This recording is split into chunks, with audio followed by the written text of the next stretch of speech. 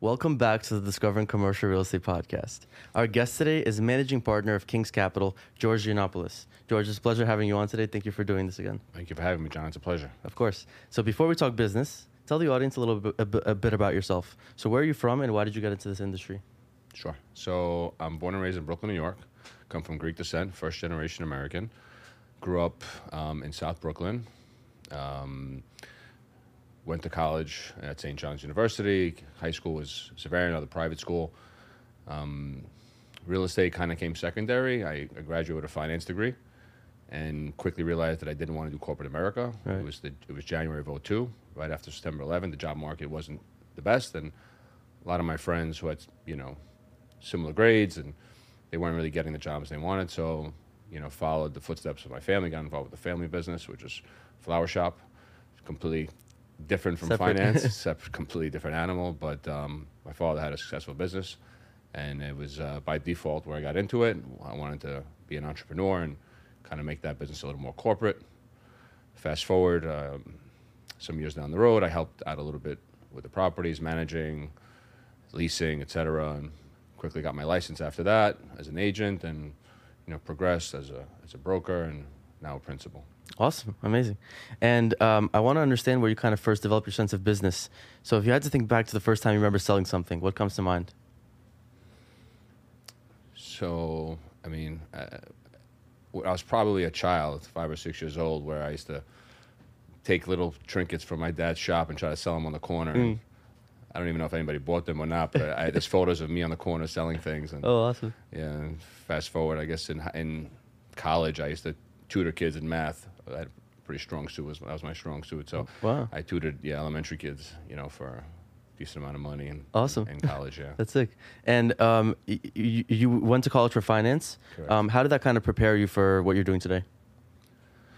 So numbers. Real estate it's a numbers thing. You have to understand, modeling and debt and things like that. But finance, the stuff that I learned, I wouldn't say there's too much value in the real estate outside of understanding math. But what college did do for me was it teaches you how to think and be disciplined, and just kind of get you on a road to how to think and operate in the real world. Understood. So more of a mindset. More of a mindset. Understood. Yeah. Okay. And can you talk a little bit about your experience working as a rental broker? How did that kind of prepare you for your position today? So, funny story is just to kind of circle back. I go back to these moments when I first got out of the family business. It was kind of a big step. I was in my early 30s and didn't want to stay there, and just kind of wanted to pick my own path. And renting apartments was just the easiest thing to do to make quick money. Right. I remember going up and down the street, printing paper, scotch taping the apartments on the wall, so I didn't want to spend money on Craigslist at the time, which is pretty funny looking back on it. But fast forward, as we grew that business, it helped me to understand the psychology of a landlord and what they look for in tenancy and what not to look for. More importantly, how to filter out, how to screen. And to today, we're doing on the value add space. It's understanding layouts, what renters look for, and what we can do as an owner to extract the most value out of the tenant. Understood. Okay. And can you walk us through the mission of King's Capital? What's your kind of long-term vision for this company? So King's Capital is a value-add, multifamily, mixed-use firm.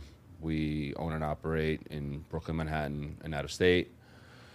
The goal is, I guess, long-term, just to kind of just do a far outreach of where I see this going. We are active in Texas, and the goal is to be in Florida and some other states as well. I'm of Greek descent, like I previously mentioned. My goal is to mimic what I'm doing here in Greece. I love being there. It's like no place on earth. Awesome. It's paradise on earth. If you haven't been there, I recommend going. And for your listeners, I highly recommend it. Awesome. But it's definitely paradise on earth. And the goal is to have an office in Greece, Florida, New York, obviously, and just grow the platform. And our goal is to have $1 billion under management. Okay, great, awesome. And for someone who's getting started, how can somebody with no track record, no connections, no experience get started in this business? So, the easiest thing I would recommend is find a mentor. Find somebody who's done this before and understands the business. Whether it be a broker, a landlord. Work for free. and learn the business. I chose the latter. I taught myself. I didn't do the proper training, and it's probably my one regret that I didn't. I probably could have fast forwarded a lot of my success if I had gone to, say, a bigger broker shop to learn just the ins and outs of the business and being trained properly. So I think working with a mentor or like one of the bigger shops, broker shops, I think can provide great sort of guidance, a stepping stone. I don't know if that's the long term, yeah. but I think for the meantime, to get your feet wet and learn the business, I think that's the best way to go. Understood. Got it. And do you choose different investors for each deal that you kind of invest in, or is there a core group that invests in everything? So for the most part, we have a lot of our repeats, that come in from deal to deal that are comfortable with us, that understand our process, understand how we underwrite. And one phrase I always use is, which I think pertains to real estate and a sponsor. You're investing in the jockey, not the horse. The horse being the deal. Right. The jockey is the guy who runs the deal. And as much as an underwriting looks great, a deal looks great, a dress looks great, you have to bet on the operator to execute his business plan. Right. And more importantly, at the end of the day, it's underwriting. A lot of things are assumptions, and things pop up on a deal, and you have to have a good sponsor that's able to pivot and execute and make a deal work. So a lot of our guys feel confident in us, but for the most part, we make it a goal to bring in new investors per deal. In my experience, as you do well for people, they'll roll with you and just awesome. And that's been our approach. Great. And how would you say, what are the ingredients of a good sponsor? What kind of goes into that? Needs a good sponsor. So knowing your numbers is one thing. Knowing how to maximize. Understanding different debt structures and how they can alter a deal. Honesty, integrity, transparency. Those, I think, were the main highlights of which separate a good sponsor. Great. And as far as a capital partner, what's your ideal kind of capital partner to work with? The ideal capital partner for us is somebody that's interested in growing their wealth passively for obvious reasons. Right. We believe that the ideal partner is someone that has a great business doing whatever they may be, whether it be an athlete, a doctor, a finance guy, that have their day-to-day and they do it very well, but don't have the time or the wherewithal for the extra stuff to operate a property. Right. Because anybody could buy a property, but not everyone knows how to maximize a property. So the ideal guy is somebody that just wants to grow their wealth and not really have the time to delegate towards that. Understood. Okay. And how did you kind of leverage rejection from investors in your first few deals to kind of reevaluate your strategy? So when you get rejected or turned down from an investor, I don't look at that as so much as a failure because at the end of the day, you have to put yourself in everyone's shoes and understand that not necessarily what you assume is always the case. So no necessarily may mean a not now, so dissecting that no, you can go a long way to understanding, why this doesn't work for them and what would work, and just learn from that. Understood. Okay. And let's say somebody watching this right now just graduated college and wants to be a real estate entrepreneur. Would you recommend for them to go straight out of college, start the business, or should they work at a shop like CBRE or JLL? I made that mistake of going off on my own. I had a friend that was a lawyer, and I remember the Barbara Corcoran story where she paid someone to activate a license. I did the same thing. I operated as an agent under my friend who was a lawyer and didn't have that training. So I pounded phones and learned and hustles and went to events. And the path that it took me to get to a point where I was comfortable in my space took some time. So I would recommend really working, depending on what you want to do. That's the first question to ask. Do you want to be an agent? Do you want to be, because real estate is such a broad field, right? There's, on the commercial side, there's leasing, there's sales, there's office leasing, there's retail leasing. So understanding what you want to do and what part of the business interests you most, that would be my advice. If you want to be on the ownership side, be an intern, work for an owner, learn how they look at deals, do whatever he asks, and And then go try from there. go from there. And little by little, we have guys in our office that we empower them to get involved, and the goal is to make them juniors at some point, and they're all little by little. All my guys have invested with us, so so I think that's the right way to. That's my advice. Got it. So kind of like working under someone who has a proven strategy that works with the market, and kind of fast tracking your way to success. With Basically, that. yeah, I think that's the quickest way. Okay. And so, George, I spoke with your partner, Jeffrey, before this, and he told me you have a very structured mental process that you go through every morning to keep your thoughts organized and your brain sharp. Can you kind of walk us through the day in the life of George? Sure. So, yeah, Jeff loves to talk about that. So for me, my morning routine typically starts from the night before. I've always been always been an athlete, enjoyed sports, working out. It wasn't until 2017 where I really got into the personal development space. Went to Tony Robbins, UPW, which was, I'll use the word life-changing because just being in that room, that environment, and understanding what's capable and that you're fully empowered and able to control your own thoughts, it goes a long way. So for me, implementing what I've learned from him and books and podcasts, so just to touch on just my routine, usually, I do a lot in the morning, which I'll touch in a second. So it starts typically with the night before with a good night's sleep, knowing that I need to be sharp in the morning. I try to get 6 to 7 hours, no less than 6, which means I'm usually knocked out by 10:30 for the most part, which makes me sound old, but it is what it is. Company comes first right now. Right. I try to have my clothes out ready, knowing what I'm going to wear, so it's the one less thing to think about. Wake up first thing, usually between 5:30 and 6. I'll meditate for 15 minutes or so. Try to do my prayers. I read, usually a personal development book for 15 to 20 minutes. I have a journal, which I typically write things that are on my mind, or it's something with business, and I find that my mind is the most clear at that time. It's like 6 something in the morning, you don't hear a car on the road, and I'm alone in my house, and I'm able to do what I want.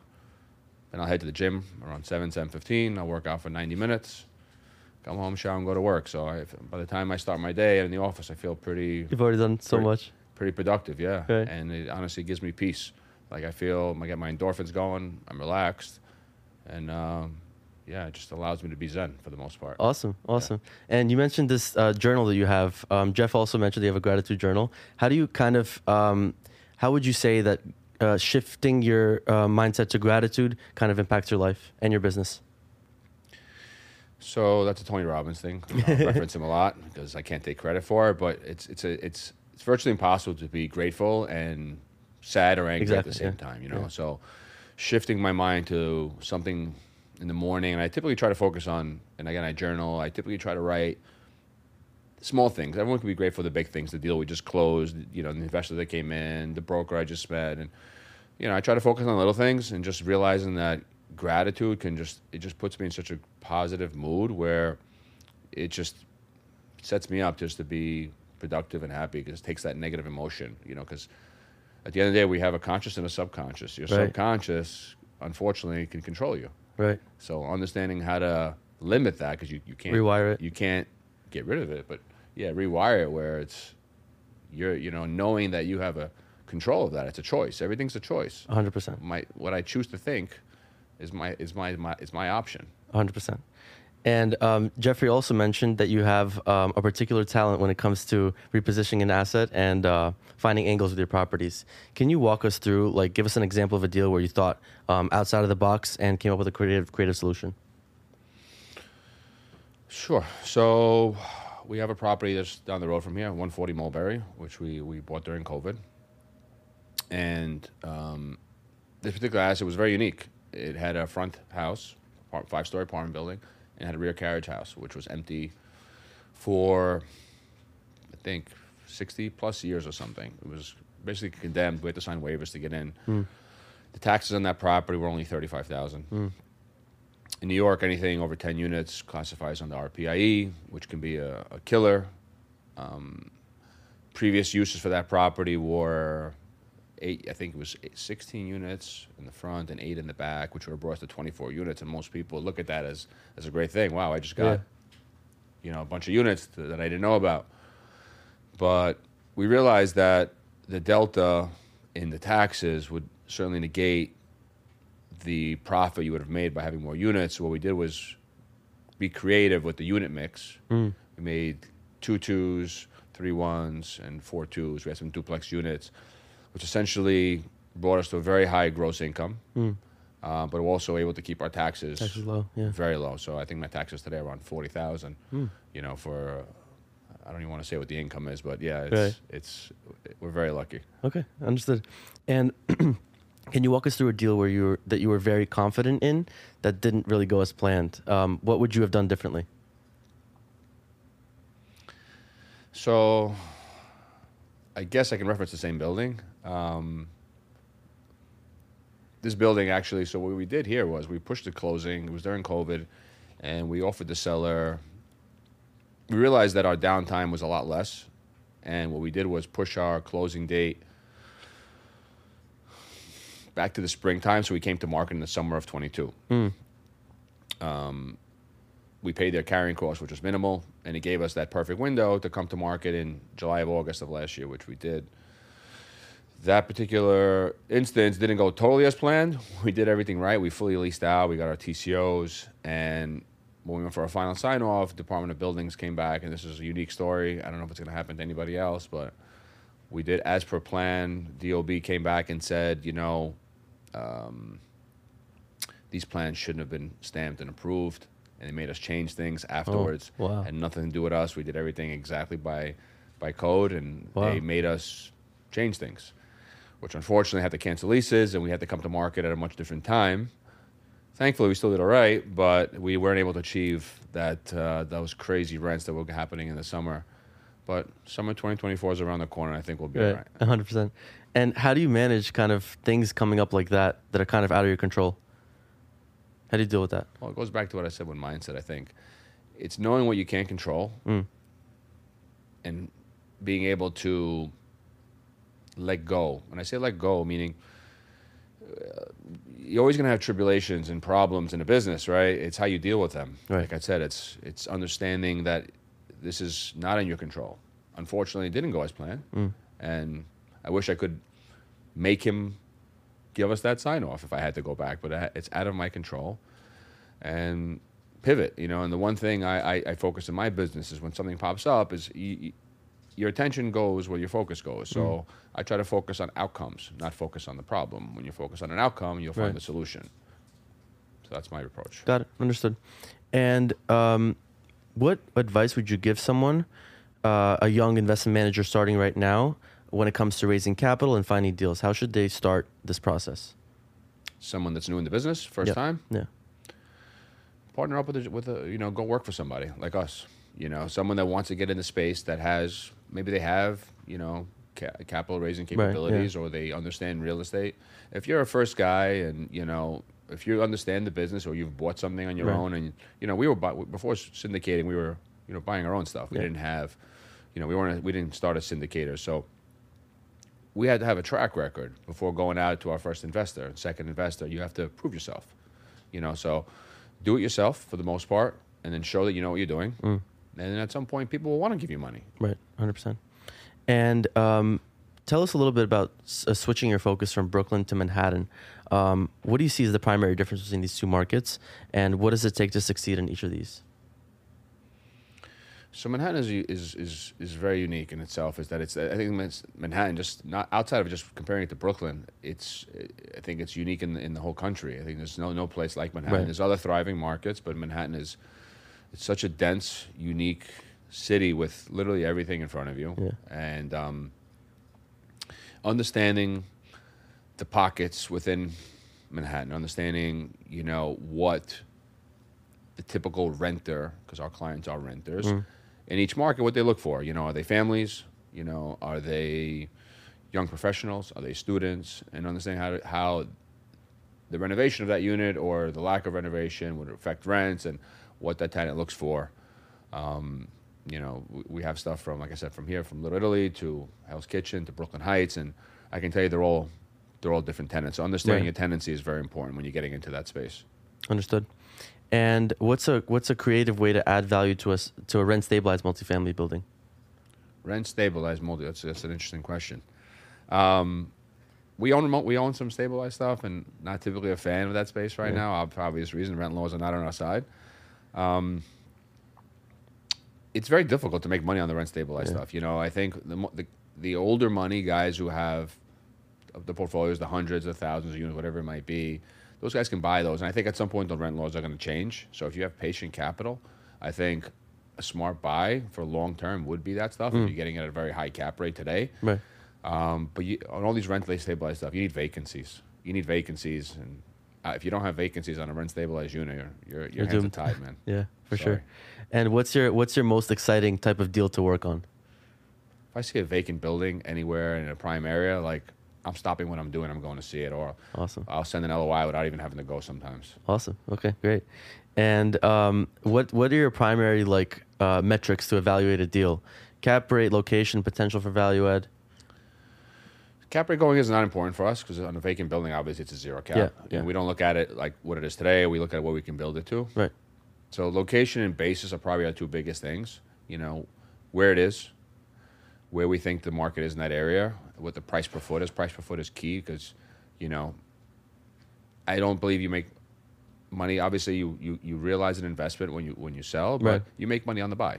Yeah. And if you don't buy well, Gotta buy it right. it means nothing. On a down, that's how you protect yourself on a down market as well. So I think just buying well. Got it. And can you walk us through some of your investments outside of New York? Give us one deal that went really well and one deal that didn't go as planned. So we closed our first multi out of state in just a little over a year ago. Okay. Over 200 apartments in Houston. So some of the stuff that didn't go as planned there is, they had a very high occupancy, and the seller had told us that the property was cash flowing X, but they had a lot of bad debt, tenants that weren't paying, so the cash flow was filtered, unfortunately. Had to fire a contractor who didn't do as promised, took other jobs. It was also during the time of inflation, so construction costs went up for us. The latest thing now that happened now is, unfortunately, it's a nationwide issue. It's not really a King's Capital issue. Is that the rise of insurance costs across the board? It's affecting every guy, every sponsor. So you really couldn't predict that. Nobody really knew what that was going to be, but they've gone up significantly, 30 to 50% in some markets, sometimes double. I'm hearing in Florida it's crazy. And just pivoting from that, thankfully, our rents we were able to achieve higher rents than we projected, so we're in a good place. So I think regardless of when we sell, that it will still be a good deal at the end of the day. Understood. Okay. And how important are politics in the real estate game? Politics? And how do you navigate that world? So unfortunately, New York City, it's Not in favor.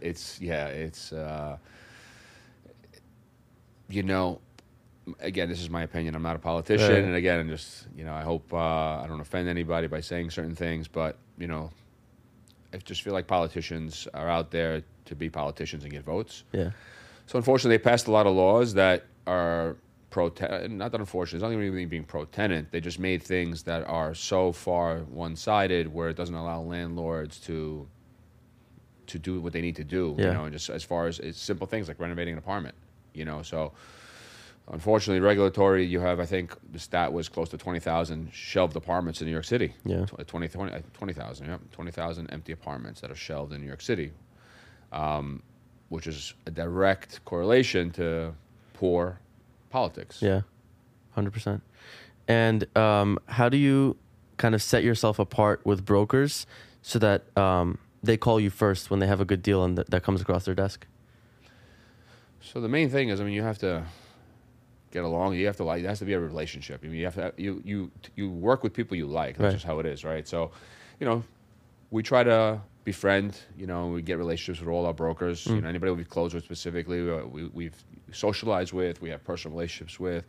A lot of the bigger shops, we've dinners. We go out. We socialize. But I think further from that, everybody, it's good to be friends, but you have to execute. That's the biggest thing. So Right. doing what you say is very important. And the one thing our shop does very well, to credit to my guys, is that they're on point with their feedback. And when a broker gives us something, we will give a yay or nay. And if it is a nay, we'll explain to them what we don't like about it, and we'll tell them where we need to be. And, it's about just letting them know what we need to make a deal work and just being transparent. Understood. So would you say you go about it by putting yourself in the broker's shoes and kind of looking at things from different angles? Sure, yeah, for sure. I was a broker many years ago, and it was a pet peeve when you give, you work hard on a deal and you give it to somebody, and you want them just to acknowledge and respond, and that's fine. I'm sure owners like myself will see hundreds of deals a week, right? And of those 100, maybe 10 are interesting. Maybe you put LOIs on half of those, and at the end of the day, when you're communicating with the broker and have that relationship, they understand. If a broker understands where your methodology and how you think, they can do their part. They can help you better.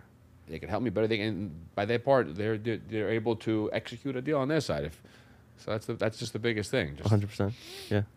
And what has been the most difficult point in your career, and how did that kind of shape you as an individual from that point on? Most difficult point in my career. It's a deep question. I'd probably say when we were transitioning, because a lot of the stuff we bought initially, they were smaller buildings, 3-6 unit buildings, and getting comfortable with the larger assets, working with investors, the failures, like you mentioned, about getting rejected with investors. Because at the end of the day, you can't take it personal. Getting into a new market like Texas was a major challenge for us. So I don't think there was one. I can't highlight one. But buying our first Manhattan property, I'll tell you one is, it's funny now. The building we bought on Mulberry at the time when we signed that contract was August 2020. And at the time, Street Easy came out with an article that said there was, I think, 15 to 20,000 vacant apartments due to COVID. Okay, yeah. And it was extremely difficult to underwrite a deal at that time because pre-COVID, February, March 2020, we were at a high. And now we're at all-time high vacancy, and there was no end in sight of when this was coming around. So I had to convincing people to come in this deal was a major challenge for us. Our first Manhattan deal, it wasn't so much about us. I think it was more about COVID and people not trusting where things were. Uncertainty. But looking back on it now, it was probably the best deal we've ever done. If I had to go back, I could buy, if I could buy 50 of them, I would, and not even think twice. Awesome, great. And how do you go about setting goals for yourself and for your company? So we actually did this. We did this actually a few weeks ago with my guys. Started the new year. So at the end of the year, we typically I do a thing with them where I sit down and I have them reevaluate themselves and see what worked and what didn't work, and understanding what didn't serve you, what are the things that you could have done better, and articulate that into goals. So, I had my guys write down the top 5 goals, and then I had them basically write the how. Like, you have a goal, it's great. Now, how are you going to get there? And then further from that, the follow-up to that was, what are the habits you have to create to achieve those goals, and what is the person you have to become to maintain those habits? Because like the analogy I gave to my guys the other day is, anybody can hit a jump shot, but are you a jump shooter? And it's great to get a deal done, but we're not here. We're not a one-hit wonder. Yeah.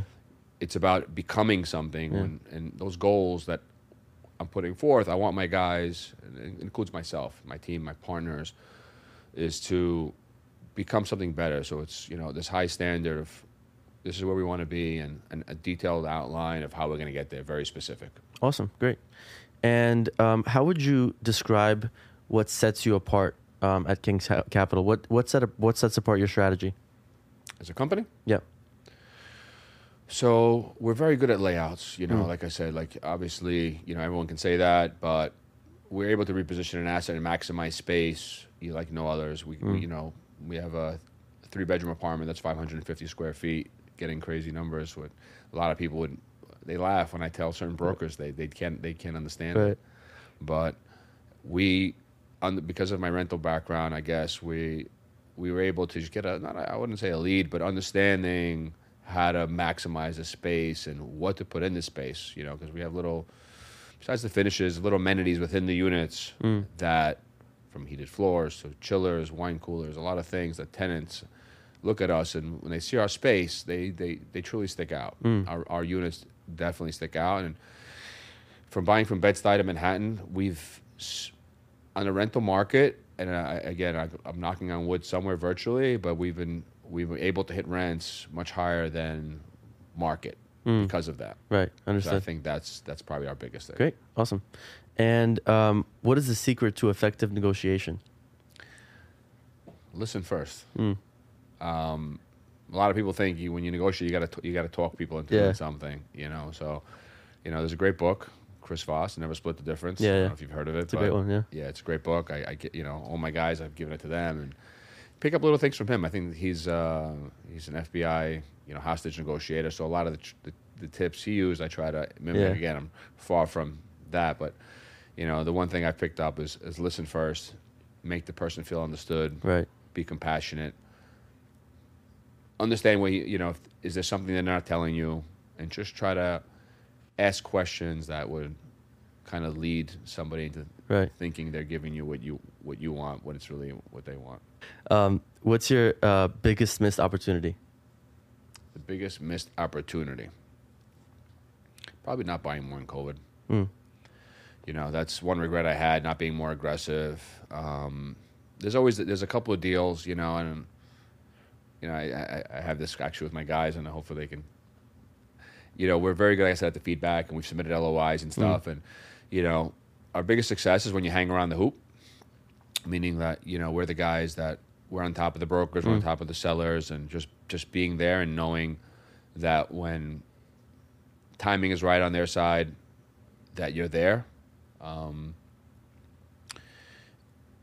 guess the lack of follow-up sometimes, you get busy, things happen, life happens, and just not following up on all the deals that, so once in a while you'll see something trade, and you're like, damn, I had that deal. It hurts. It does sting a little bit. Got it. And what do you look for in a new hire? What do we look for? First and foremost, we're character guys. Everybody in my office, from the partners to my junior guys, they're great people first and foremost. So you have to have a head on your shoulders. You got to be a good guy. You have to be diligent. Self-starters are one thing. In real estate, you have to be a self-starter. Everyone's, to some extent, you have to get yourself going, because it's not the type of business you're going to go in and day one, guns blazing, and take over the world. You have to be able to start small. Be patient, and again, being able to persevere. I had one of my guys wanted to quit. He was 19 years old, and he was 4 months in, and he was struggling, and I had to talk with him and got him on the phone with some other people I knew in the industry, and fast forward, he stayed, and he's made over 6 figures in his first year. Awesome. Because he stayed with it. He works hard, and I just think that having guys that can stay on the road and understand that it's not a short game, it's a long game. Right.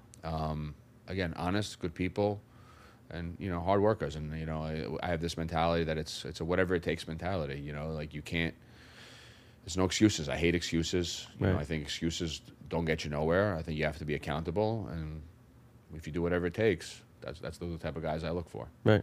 And would you say it's that mindset of thinking how can you make this work instead of why it can't work? Like a shift to the focus. Yeah, 100%. You change your focus. Energy. What's the expression that where focus goes, energy flows. Yes. So 100%. Like it's looking at things from a different angle. Right. And what does this really mean? Like what exactly is happening here, and altering that focus to how can it be done? Exactly. Okay. How do we achieve this? Again, I use the term thinking outcomes. When you think in outcomes, you can find find the road. Great, amazing. And what would you say makes a good leader and a good principal? Respect first and foremost. I think you got to respect. Knowing you're not better than anybody else. Be humble. Just because I'm a partner in a company doesn't mean I'm going to treat any of my junior guys, my property manager, my rental broker. Nobody's better than anybody else. We're all I'm very religious. We're Right. all from God, in my opinion, and we came from the earth, and we'll go back to the earth. So, being humble and respectful of everybody, you have to be compassionate. Knowing that you don't know everything, and just because I have an opinion on something doesn't mean you have to feel that way. So, Right. knowing that I don't know it all, and it allows me to listen and try to be compassionate, understand everybody's point of view. Be accountable, doing what you say, executing, and just being supportive. Especially when you're training new guys, like they have questions, they want to learn, they want to succeed, right? So being there for them and try to be that shoulder that they can lean on and Right. ask you a question, and just be available. Awesome. And who do you learn from at this point in your career?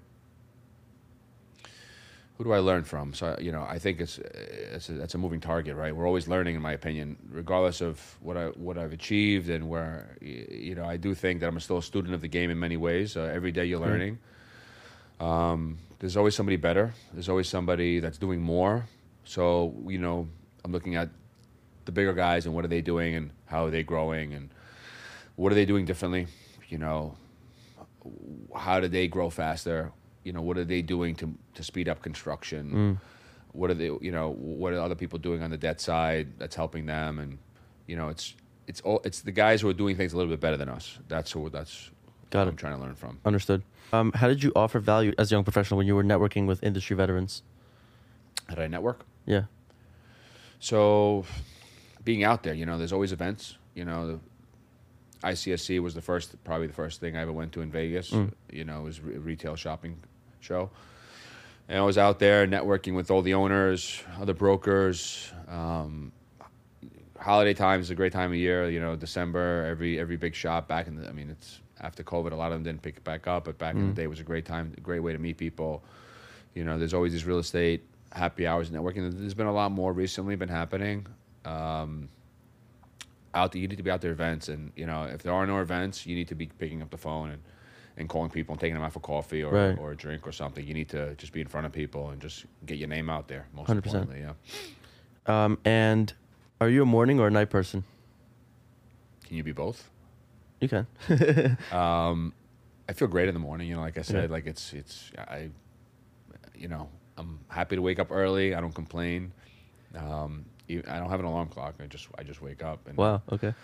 My body just wakes me up, and I feel great. I feel like I feel most peace, but I enjoy being out with friends and family, and I can be out till wee hours of the night, like a lot of people know, and I don't have a problem. So I enjoy both sides equally, I would say. Great.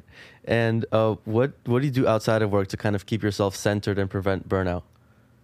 Is it that morning routine that you kind of mentioned? Morning routine is definitely the first part. Yeah. But doing stuff for myself, that give me joy. I love to work out a lot. Grew up playing a lot of basketball. That was a great way. I played in leagues.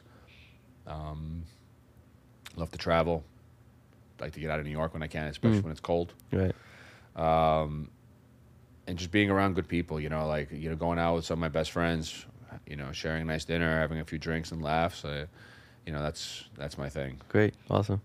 And what idea do you believe, whether grounded in data or intuition, that many people you respect disagree with you on? That many people disagree with me on. A lot of people think, there was during COVID, I guess there was an influx of people that were leaving New York, going south, which is for obvious reasons. A lot of people, New York is done, and I kept hearing that.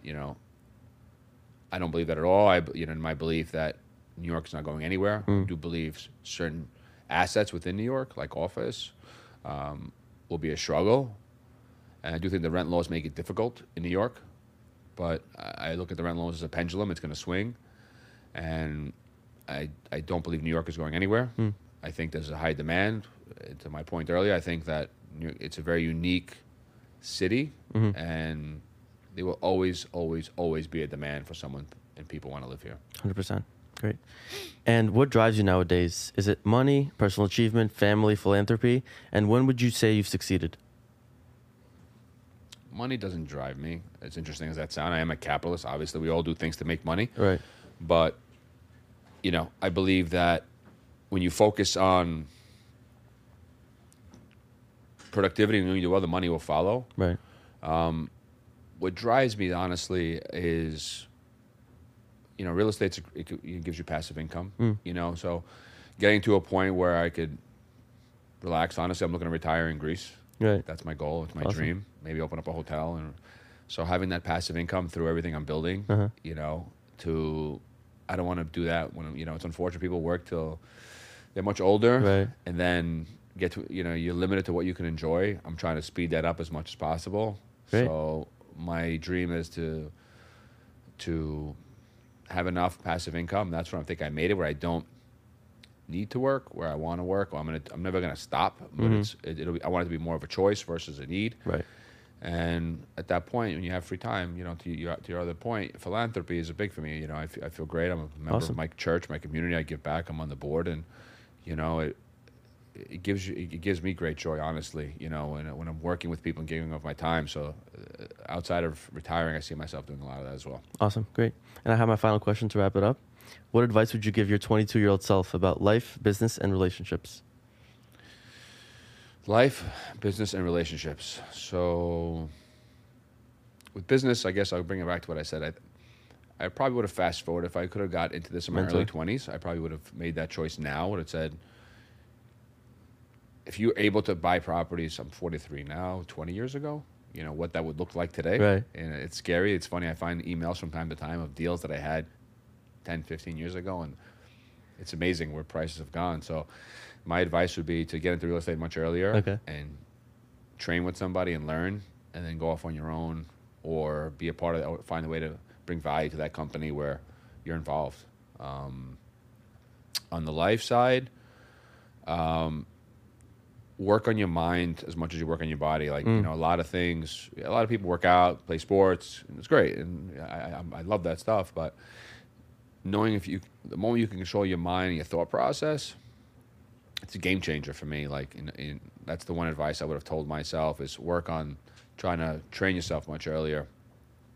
And life, I would just say,